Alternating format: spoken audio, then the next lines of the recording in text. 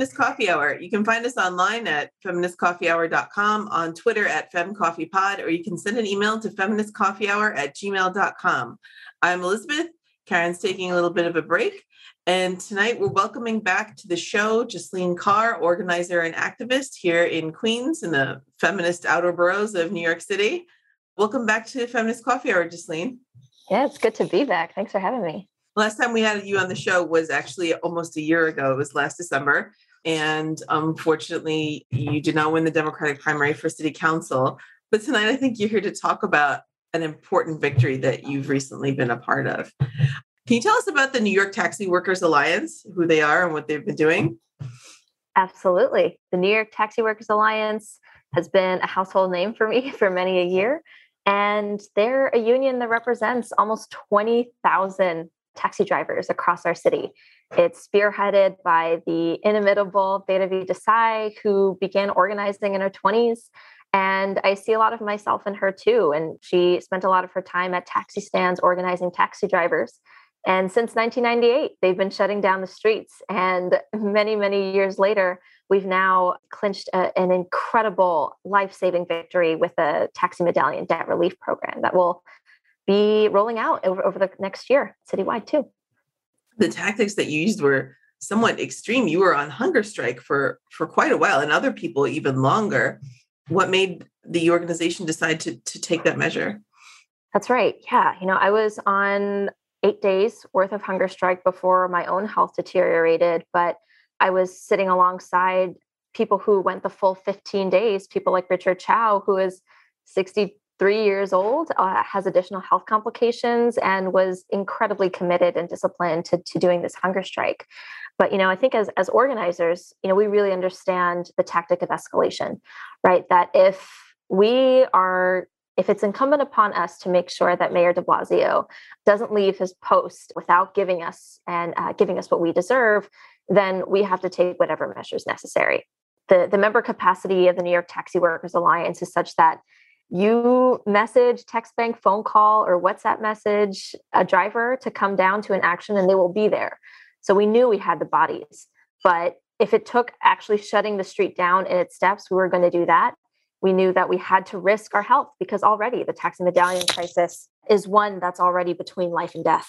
So drivers were willing to sign up for a hunger strike, whether it was 24 to 48 hours or the full 15 days, however long it takes. And that's the mindset we went in with. That victory is going to happen one way or another, but we are going to put ourselves in the front lines, especially given the immense success that the Fund for Excluded Workers had just earlier this year. So what were the demands that you put forward and what was met by the city?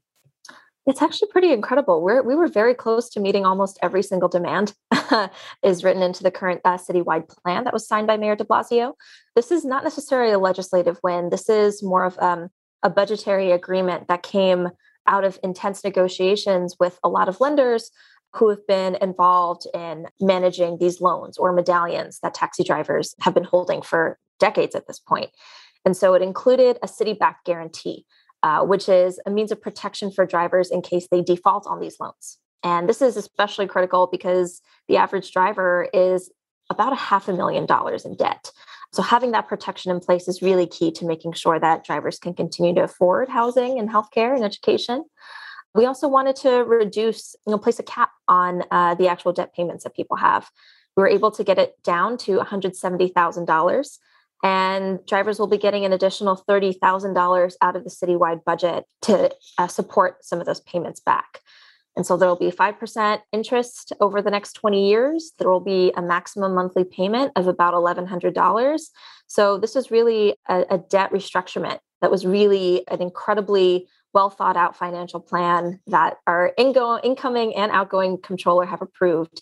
And it's really going to change people's lives. It sounds like an amazing victory. Congratulations. It feels amazing. I'm still on cloud 9, like 3 weeks later. Mm-hmm. How do you think that Eric Adams and the new city council coming in are going to honor this agreement or continue to help the taxi workers? Or do you think you'll have more problems with them? I think we have a very historic city council that's coming in, a new speaker that's to be determined. And with Eric Adams, it's become at least clear to me that there will be a commitment to seeing this program through his administration. So there's not as much worry there. But I think with the groundbreaking victories that we had in our city council, even if it doesn't include me, I'm really thankful that Shahana Hanif in Brooklyn and Shaker Krishnan in Jackson Heights are carrying this mantle forward. They're really have their hearts set on making sure that a taxi driver gets a seat on the Taxi and Limousine Commission, TLC, which has been at the heart of this taxi fight. So we have a lot of champions who are really going to make sure that this budget that, is deciding that budget is one of the most important roles of a council member and a mayor. We're quite confident that we'll have them as allies in the next year. This was a very across party lines, across political difference kind of decision that we just had in the past month. Well, I'm glad that you're feeling optimistic about that issue with regards to the city. Oh, I was going to say, are there any links or news articles that you feel particularly covered the issue of the taxi workers particularly well, or anything particularly poorly? Yeah, a lot of reporters began to redescend into this issue, which I think was really great.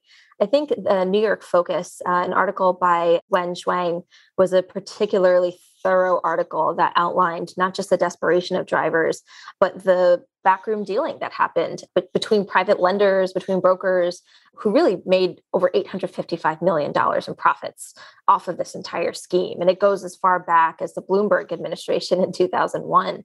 So I think that article was a really great comprehensive look, not just at the history of this issue and the financial decisions that came out of that, but also how agencies like TLC retaliated against lawyers who were trying to defend many of these taxi drivers, one of whom is a dear colleague of mine, Randy Wilhite, who's just been an incredible advocate for our drivers.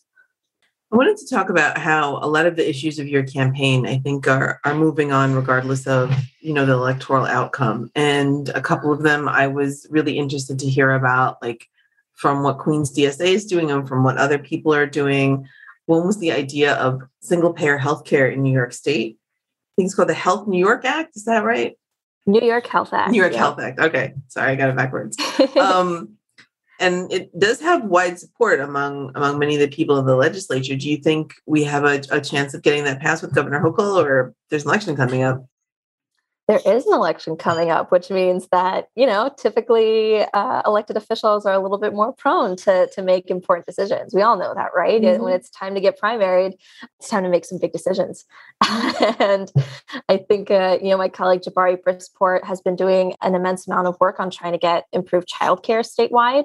Senator Rivera is really hitting the ground running on making the New York Health Act a priority issue next year.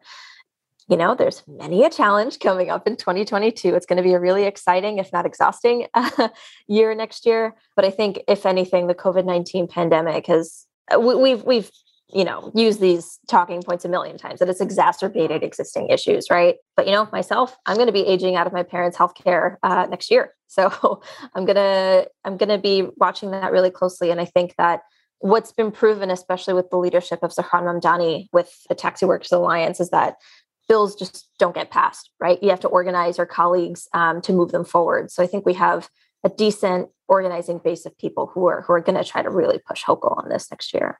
And I think you can see with what's going on right now with like the idea of the Great Resignation, so many people are leaving their jobs for something better. Like workers are making demands even on an individual level.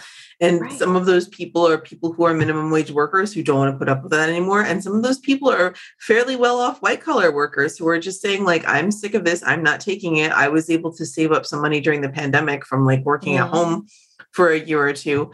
And in either of those cases, to me, it just seems like a no-brainer to have single-payer healthcare from a humanitarian stance to take care of the people of the state. But also, like, if you want to make like a monetary argument about it, I feel like it stifles innovation to chain someone to a job for healthcare. Someone could have a great creative, philanthropic, business, computer idea, technological advancement, and not be able to quit that job mainly because of healthcare. And that's, we don't know what voices that we're missing out because of that. It's just limiting people's potential. And in addition to being cruel and having people suffer from lack of healthcare, I really do hope that passes for a number of reasons. The other thing that's pretty exciting that's coming up, probably will have already happened by the time this comes out, but there's going to be a march in December for free CUNY.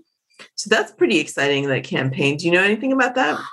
Oh, yeah. So with Democratic Socialists of America, New York City DSA, we made the New Deal for CUNY a priority campaign for ours over the course of the next year, which means that we are throwing our weight with YDSA, which is our college arm and university student arm of DSA. And it's for us to win back a fully funded CUNY. We just got a huge, millions of dollars in relief for CUNY to help support other infrastructure demands. But the PSC CUNY, the CUNY faculty union's contract is almost going to be up next year. And it's really important that we organize not just for a tuition-free university the way it used to be in the 60s and 70s, right? But also for protection for our faculty who are unionized, but are demanding double the wages because our adjunct faculty can hardly even afford to live in this city anymore. So, we're thinking about that. The New Deal for CUNY really ropes in mental health services for students as well. And, I really think that if you don't take care of the faculty, students suffer. If you don't take care of students, faculty suffer.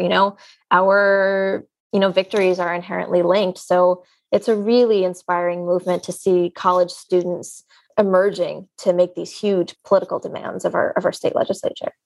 Yeah, and it's really inspiring to see people try to take control of their education, of the future of the city, and the way higher education goes.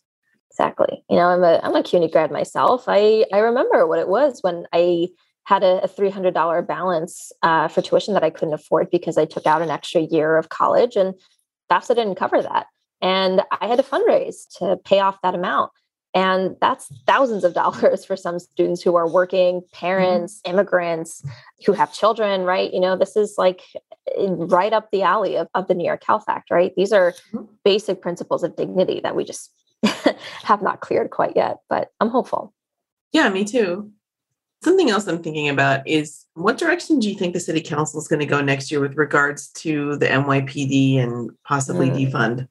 A lot of pundits are speculating, right, on whether defund is just a slogan or if people really care anymore about police reform.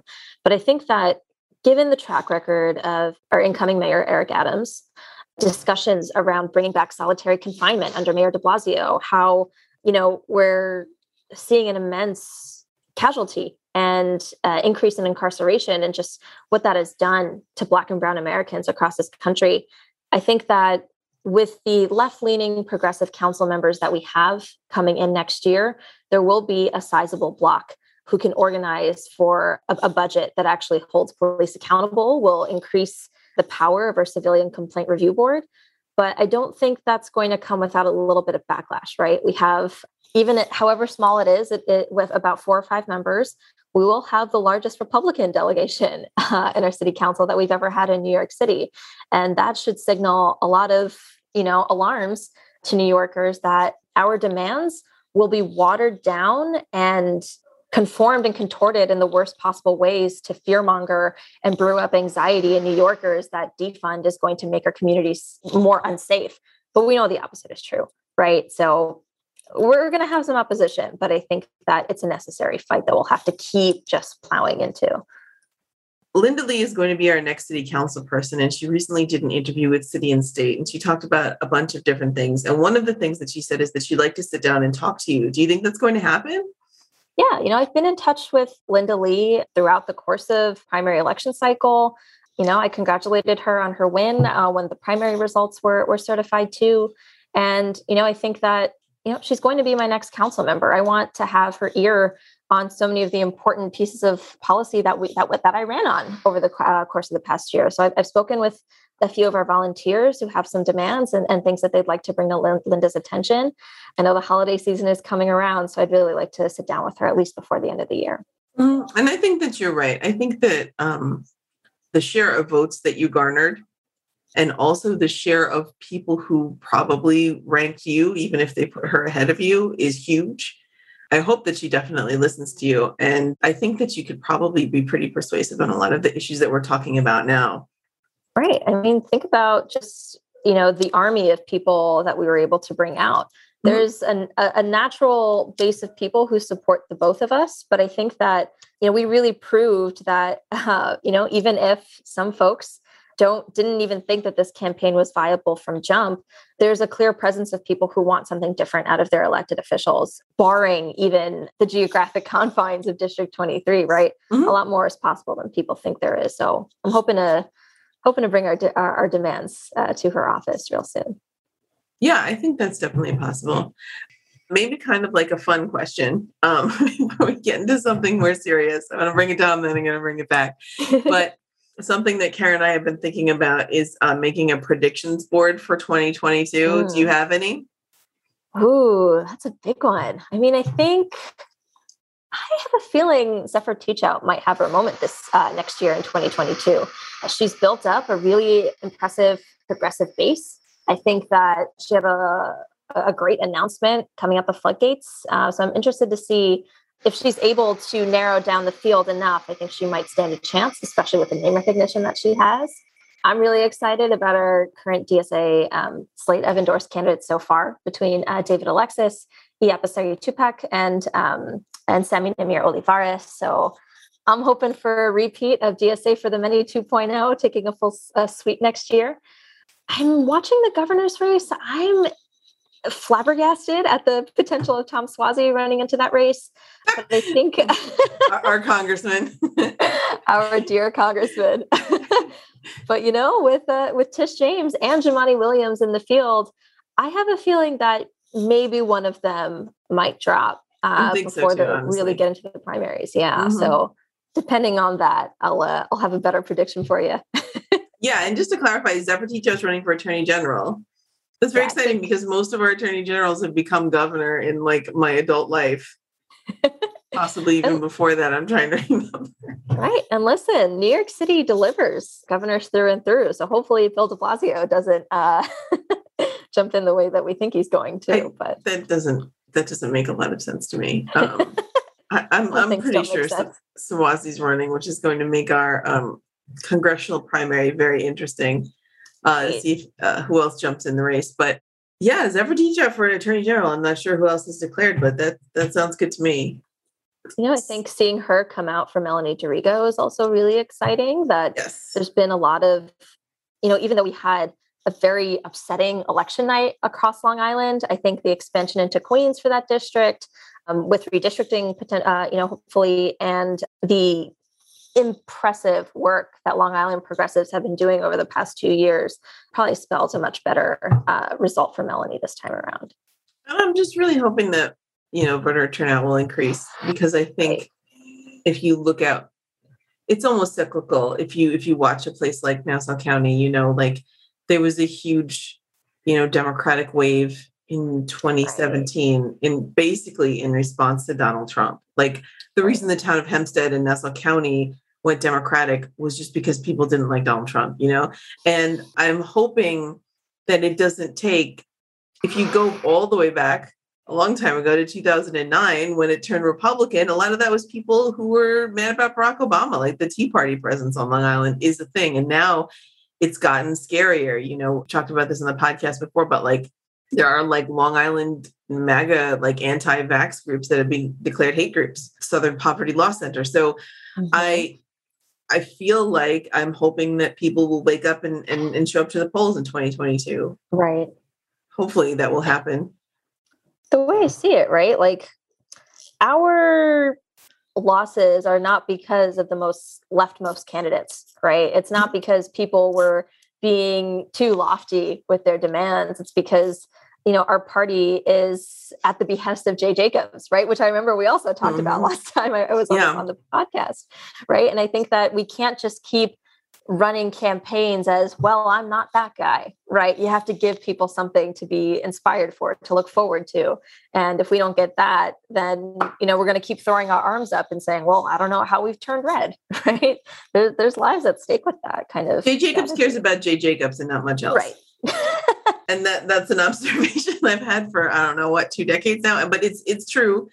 And it's frustrating that other people in New York State haven't noticed that yet. Right. And it's frustrating that no one has come up to challenge him for that. I don't know why. It's a lot of people just running around saying, I told you so about Jay Jacobs, and he's going to keep digging into his heels. Yeah. And I also think that just in the past, I don't know, 10 years, the way that the left has grown in New York. Mm-hmm. Like, I always tease Rebecca Lynch, another friend of the podcast, about this, that my first Queens Young Democrats meeting that I walked into, I was about almost 30 and everyone else was a good 5 years younger than me or more. And I was just like, Jay Jacobs is an asshole. And everyone looked at me like, they're like, Joe Crowley's nice to us. He gives us picnics. And like, look at how far we've come. Like, everyone in that room is much to the left of where they were in 2011. So exactly. I think that maybe it just took a while for people to figure it out. Mm-hmm. And, you know, I've personally moved to the left. Like, I didn't like Jay Jacobs, but it was for different reasons then than now. Right. So, or for additional reasons now. Right. I've only added to the reasons why, besides his incompetence, is also ideological. So I think that makes sense. And I want to kind of go back to something that you said about there's more Republicans in the city council now than there were before. I guess we can play armchair quarterback. I think there's a bunch of reasons for that. But do you have like a top reason or top 2 or 3 reasons, or? You know, I think it came down to, at least in the case of District 19, of Democrats falling victim to, unfortunately, lazy campaigning and letting Republican fear-mongering get ahead of that. Just to clarify for people who don't know, District 19 was Tony Avella versus Vicky Palladino. Tony Avella, who had been a state senator in New York, who had caucused with Republicans, versus a fascist mother of a proud boy, Vicky Palladino. And I was saying to another friend of the show, Alexis, I do not envy you. Your choices are between a fascist and a traitor. And like, that's gotta hurt. Like, that can't be fun. We actually did record an episode, but my computer ate it, based mostly about District 19. So rehash it. But yeah, let's rehash it again. Like, what do you think happened? You know, I think that definitely a lot of the Republican spending from folks like Stephen Ross, I don't know what influence he had in District 19, but I think we definitely saw that in District 32 with Felicia Singh in Southeast Queens, which we can get to later as well. I think that happened for a different case. But we see a lot of the same tactics that Vicky Palladino used paralleled in Virginia around critical race theory, and really just eating away at generally well-off, middle to high income, single family homes, nuclear family structures that were really afraid about what's transpired over the past year. When I sat down with Senator Schumer at the Blue Bay Diner a few weeks ago, a retired cop came up to our table and spoke to him about, where were you during the riots last year in Manhattan, right? Placing undue blame to people over a massive outcry for racial justice, right? And so I think that as we get more organized, Republicans get smarter at how to thwart our ability to organize around compassion. But I think Democrats have lost that, right? I think especially in the case of Tony Avella, a lot of folks, I think, thought that was a surefire win, given his name recognition, his history of being in politics probably longer than I've been alive, right? But not taking that seriously and letting your opponent write the narrative sets you up to lose your general election. And I think that's incredibly disappointing. I don't think it signals that, New Yorkers are shifting more right. It's that Republicans are taking advantage of people's anxieties and Democrats are letting them do it. Yeah, I think that's true. And I can't imagine him taking on those flyers that she sent out about critical race theory and just transphobic nonsense and a bunch of other racist crap. Like, I can't imagine him taking that on. Like, he's good on a one-on-one level, but I don't think that he had it in him to combat that systemically from his campaign. Like, I volunteered for him in 2010 when he ran for Senate, and I was so angry when he caucused with the IDC. Like, I've said this to many people on this podcast. Right. He sat right there. He sat in the chair right there and talked to my neighbors. Like, I had all my neighbors in my living room, which is like, way before COVID, and he was able to answer even the most ridiculous and offensive questions very well. Like, someone asked him if Ed Koch was gay, and they did not use that word gay. They said something else. And, he was able to just be like, that's a ridiculous question. But he was able to say that it was a ridiculous question. And what he did was he was like, I needed eye surgery a couple of years ago. And right before they put me out, the anesthesiologist asked me that. And I felt like that was so skillful, right? Like he was saying it was so inappropriate to ask me that as I'm going into surgery as it is for you to ask me that right now. And I was like, that's pretty good. But on a like a campaign is both, right? You're talking to people one-on-one, and you're also like projecting like big messaging, to the community. And I think that failed. It clearly failed.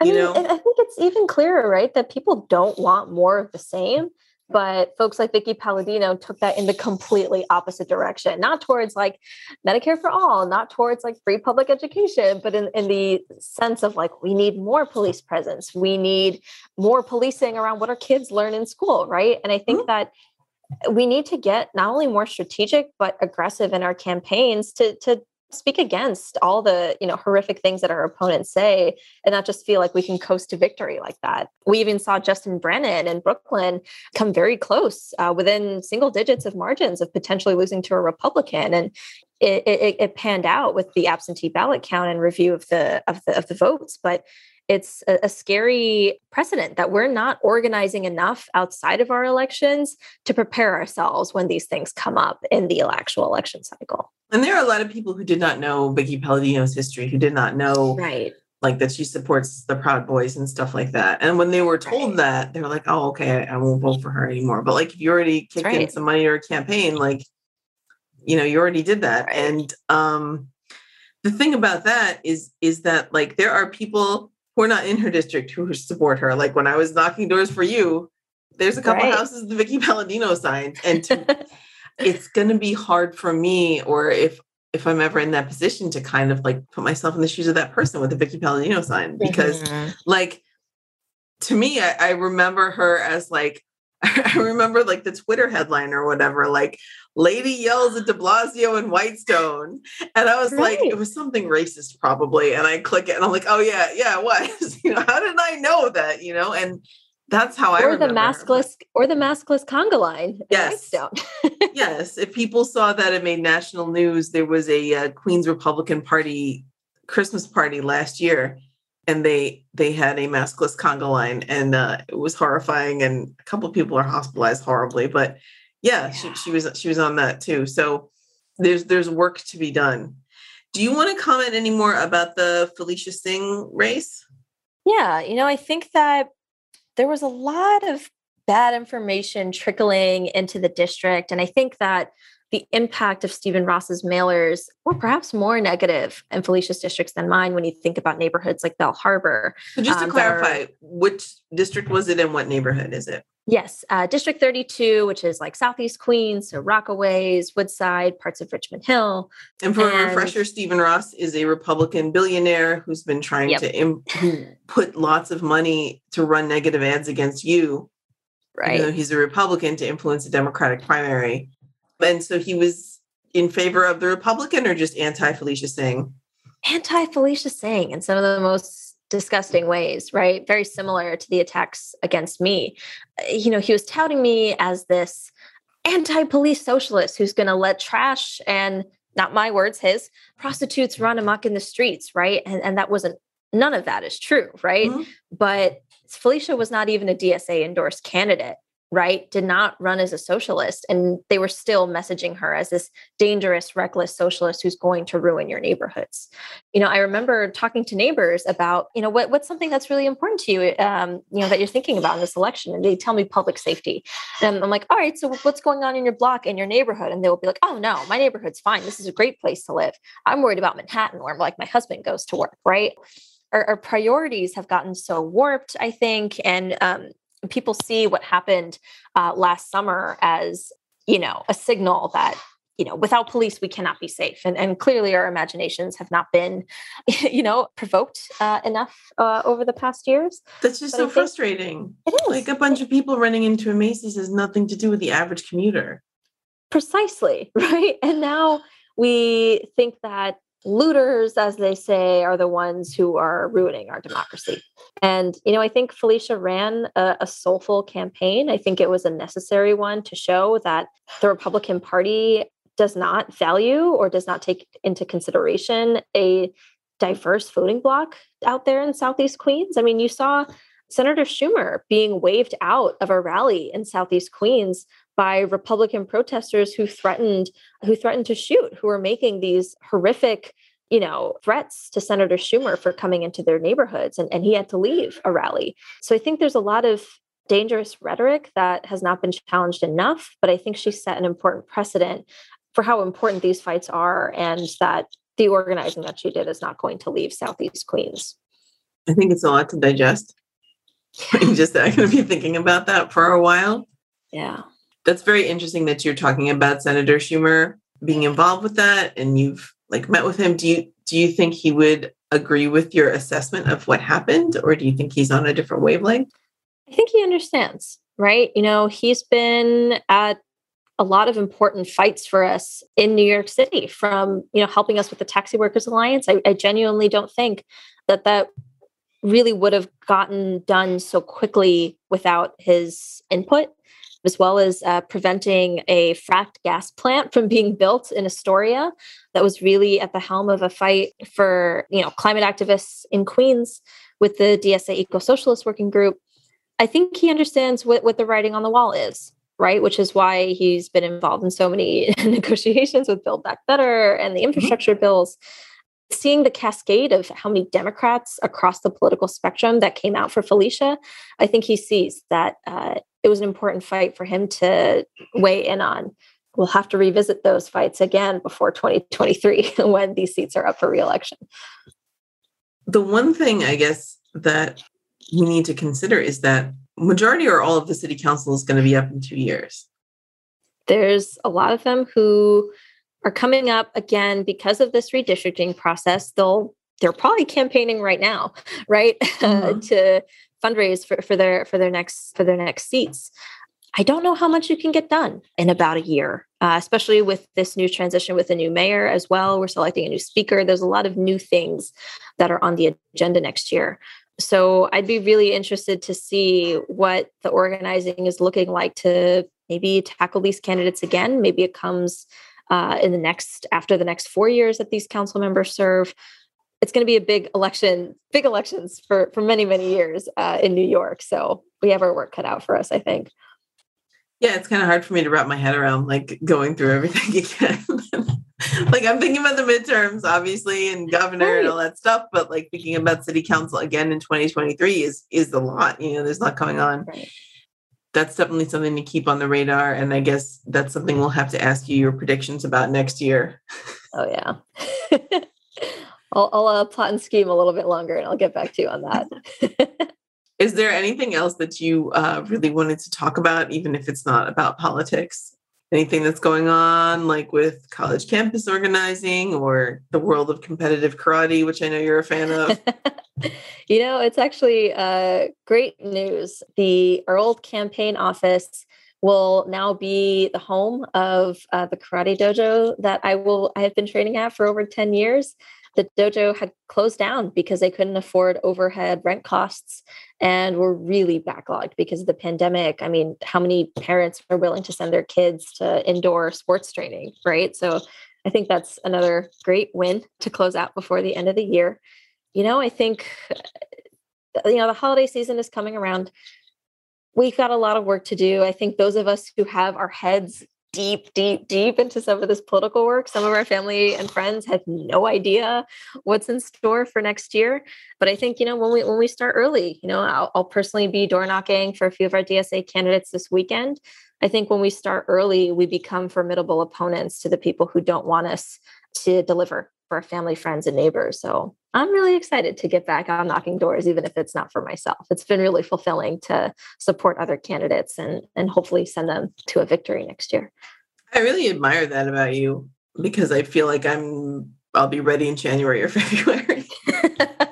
I feel like I need a little bit more of a break, but I guess you want to get in while the weather's good, supposedly, and that too. I remember petitioning for Melanie in the snow and knocking doors and it was freezing cold, right? Mm-hmm. So I think you remember those moments when it's unbelievably hot, or for us when it was pouring rain throughout Election Day on June 22nd, right? You remember. But then the sun came out and I played Here Comes the Sun on my phone real loud. It was and then great. Everyone clapped. Yes. Just me and Lindsay, I think. maybe. I don't remember He who was there. also a superstar. I'm excited to see what all of these like incredible East Queens folks will do next. We had a really great event at Alley Pond Park where we reconvened some of our East Queen all-stars and superstars and MVPs who are really excited to continue doing this work. So I know a lot of people like to think DSA is a bunch of outsiders, but we're here. We're in Belrose, Little Neck, Glen Oaks, everywhere, right? So I think there's a lot of political power to be harnessed in Eastern Queens, and I am thrilled to see where it goes. Yeah, and I definitely think wherever you're listening to this, you can kind of take that message home, whether you're in the United States or in another country. Like getting to know your neighbors and organizing with them can be one of the most valuable and rewarding things that you can do. It's talk to your neighbors, organize your coworkers to form a union. Those are two of the most impactful things you could do, even if you don't run for office yourself or volunteer on a campaign. Just those one-on-ones are invaluable. Definitely. Thank you so much for taking the time to talk to us today. Is there anything you want people to check out online? Ooh, there is a lot. You can give multiple links. It's fine. Yeah, let me see. What's on the Twitterverse? What can I amplify? Your entire link tree. But check out my whole link tree. I think something that a lot of us will be watching over the next months, even, I think, is just what's happened with the Rittenhouse trials in Kenosha. So a lot of incredible Wisconsin organizers like Rebecca Lynch are doing some impeccable work. I imagine this will not come out after this happens, but on Sunday, we're anticipating a huge national day of action potentially. So I think that this could be another radicalizing moment for a lot of people. So I encourage a lot of people to find your political home, organize with your homies. Of course, I will always ask you to join DSA, bring your friends into DSA. There will be a lot of important work that we'll be doing that does not entail election work, that does a lot of this racial justice organizing. So I really want folks to consider that, delving back into these fights and get plugged in with your local social justice organization. Yeah, 100%. And just to note, we're recording this on the evening of November 19th. And today is, a historic day in many respects in that Kyle Rittenhouse was acquitted on all charges. And also the Build Back Better bill passed the House. So there's a lot going on. Do you want to direct people to a URL or just your Twitter? Yeah, I mean, you can follow me on Twitter at Jasleen for Queens. That's JASLINFORQUEENS. Probably not going to change that that app for a long time. Yeah, but yeah, it rhymes. It's pretty nice. Some people will still address me as Jasleen for Queens, not even just my name. I'll be sharing a lot about what's happening in the labor movement across our city, state, and nationally. I guess the other thing I would point folks to is to follow the Columbia student workers who are on strike right now. They are members of UAW, and they have been on strike since November 3rd. They're demanding livable wages, healthcare, protection from sexual harassment, and a fair contract as well. There are about 3,000 of them, and now that the John Deere strike has quieted down, it's looking like this could be the largest active strike in the United States. Follow them on Twitter at SW_Columbia, COLUMBIA, or you can log on to studentworkersofcolumbia.com to not only learn about the strike, but also contribute to their strike fund that can help feed our strikers and organizers and help offset a bunch of other costs. If you're in the New York City area, we'd love to have you at the Morningside campus to join the picket line, join our rallies, and hopefully win a really life-saving contract for our grad student workers. There's so much stuff that you're involved in. I always like talking to you, Jasleen. Thank you so much for coming on the podcast. You can find me on Twitter at Miss Cherry Pie, P-I like the number pi, and you can find Karen at Karen, UHKAREN. Thank you so much. You've been listening to the Feminist Coffee Hour podcast, tackling political arubers from the feminist outer boroughs of New York City. If you like our podcast, please support us at our Patreon, which you can find at www.patreon.com/feministcoffeehour, or, do a Google for Patreon and Feminist Coffee Hour. Our patrons get early releases of episodes, plus other cool perks at higher levels. If you can't support us financially, you can always give us a 5-star rating on iTunes and write us a review, as it helps the algorithm know we're there and that people like us, like you. Our intro and outro music is Making It Hard by Bridget Ellsworth, and you can find her music on SoundCloud.